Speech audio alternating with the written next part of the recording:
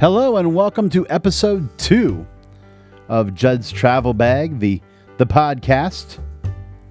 I guess since our last episode was the alpha test, we'll call this one the beta test. Thank you for everyone out there for putting up with me on my little experiment here. Tonight's episode I'm calling the road less traveled, also known as the unexpected path. And I think I've really found myself on an unexpected path the last 6 months. One thing I've done, and I talked about this last time, is that I found a definite need to get out of the house. You know, anytime you're close to someone and they pass away, everywhere that was associated with them becomes kind of haunted. And our house is no different. Everywhere I look, there are things that remind me of Kelly. And so I've had to find reasons to get out of the house.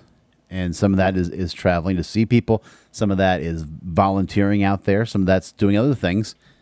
And one of the things I decided to pick back up was camping. Now, camping's always been important to my family.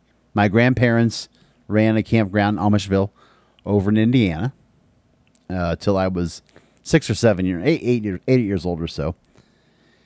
And then also my parents, while I was a toddler, they were up at Northern Michigan University getting their master's degrees. And so those summers, we stayed in our camper there in Marquette. And actually, there's a picture out there, and I don't know, it's probably in my mom's archives somewhere of me getting bathed as a toddler in the little tiny sink that's in a camper. So I'll try to put that on the website for the podcast here. So one thing I decided to do was pick back up camping. Now, Kelly was not a big fan of camping.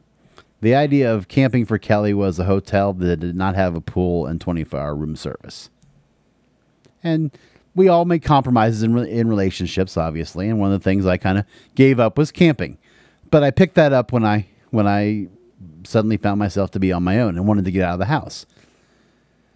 So I got myself a tent and all the cool gear you get when you go camping. That's probably one of my favorite parts, actually, about camping, is that you get all kind of there's so much stuff out there for camping. There's folding knives, folding spoons, folding stoves, all kind of stuff.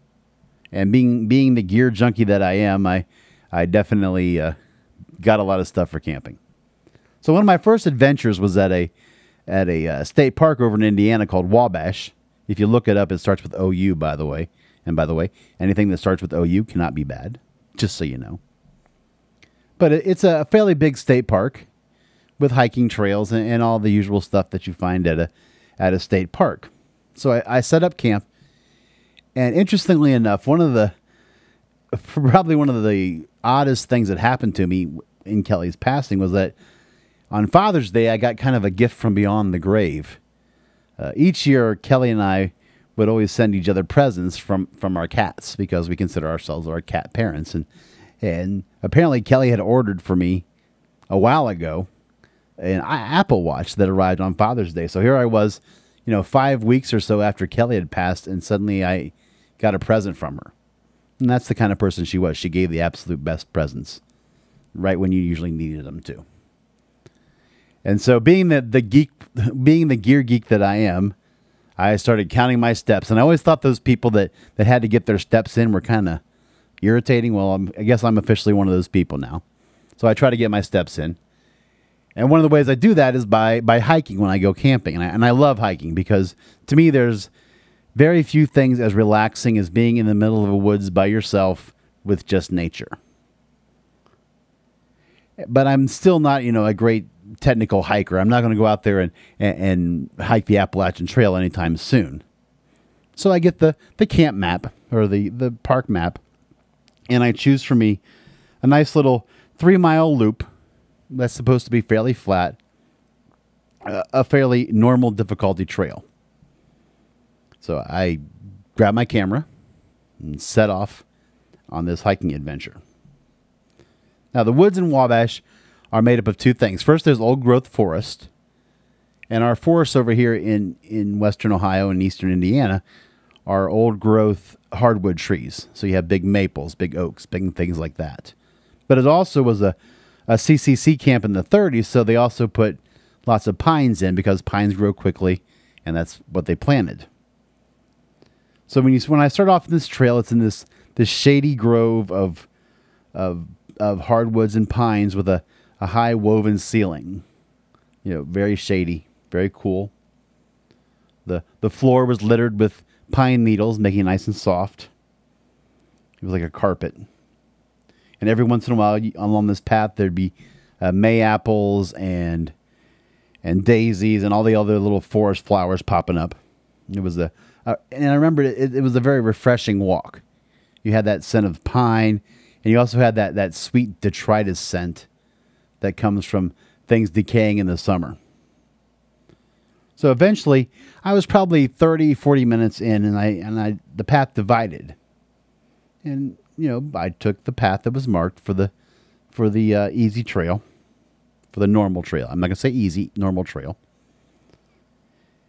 And that's where, two roads divided in the woods. And I took the road that was less traveled. And in the end, that made a lot of difference. Now, I truly did not intend on taking the road less traveled. Whether the signpost was either turned wrong or I misread it, which I doubt, because if anybody knows me, the Judd positioning system is very seldom wrong.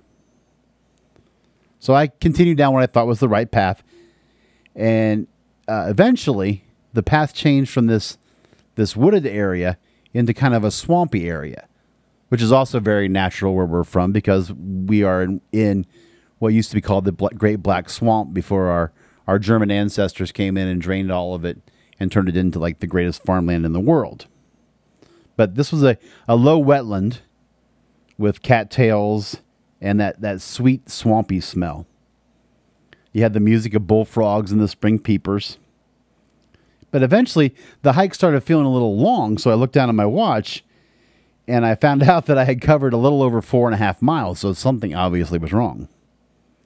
So I checked the map and I did some quick calculations and realized that I had instead of taking the 3-mile little baby trail, I was on the 8.5-mile moderate trail.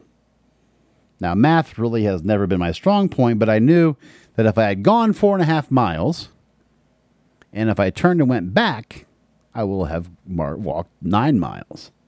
So I thought, hey, it might just be easier for me to follow this path back to where the cars are. It'll be 8 miles, but that's still a little shorter than 9, I guess. So I decided to press on.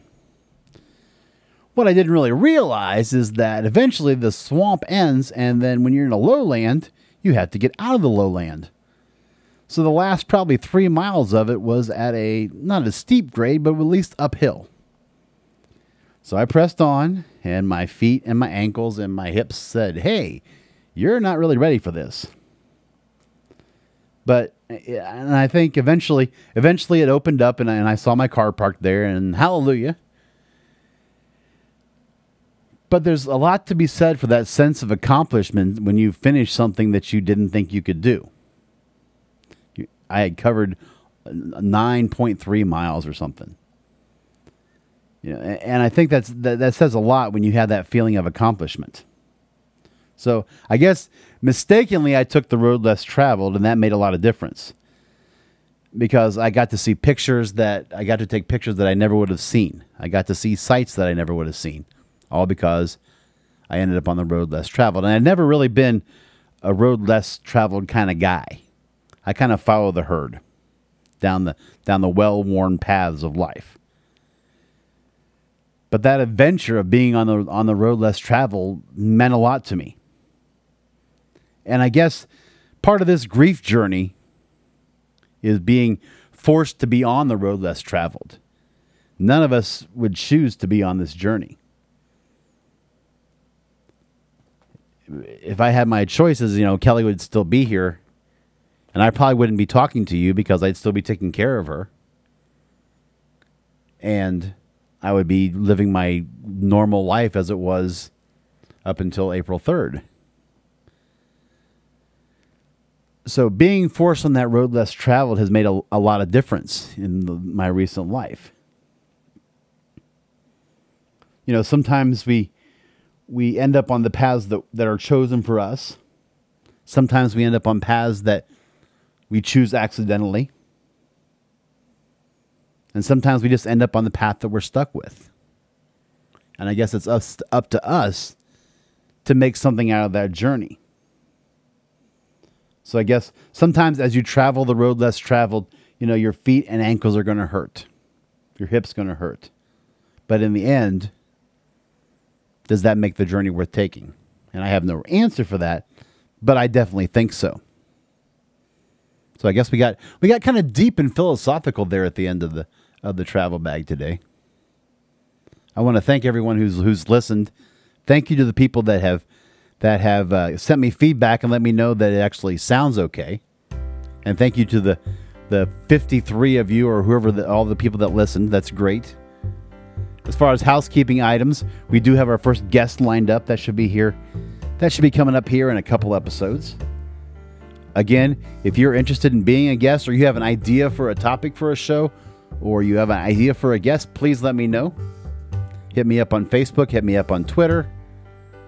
My Twitter handle is @JuddLehman. My Facebook is Judd Lehman. You can hit the email link on the podcast. Pretty soon, the podcast should be available on iTunes. I just got it out there on TuneIn. It's on SoundCloud, and I submitted it to a couple other places. The one thing that's kind of sad, and I'm going to end with this, is I tried to submit it to Spotify. Unfortunately, Spotify, even though it's becoming like one of the places to get music, unfortunately, Spotify, as far as their podcasts are concerned, they want like millennial content.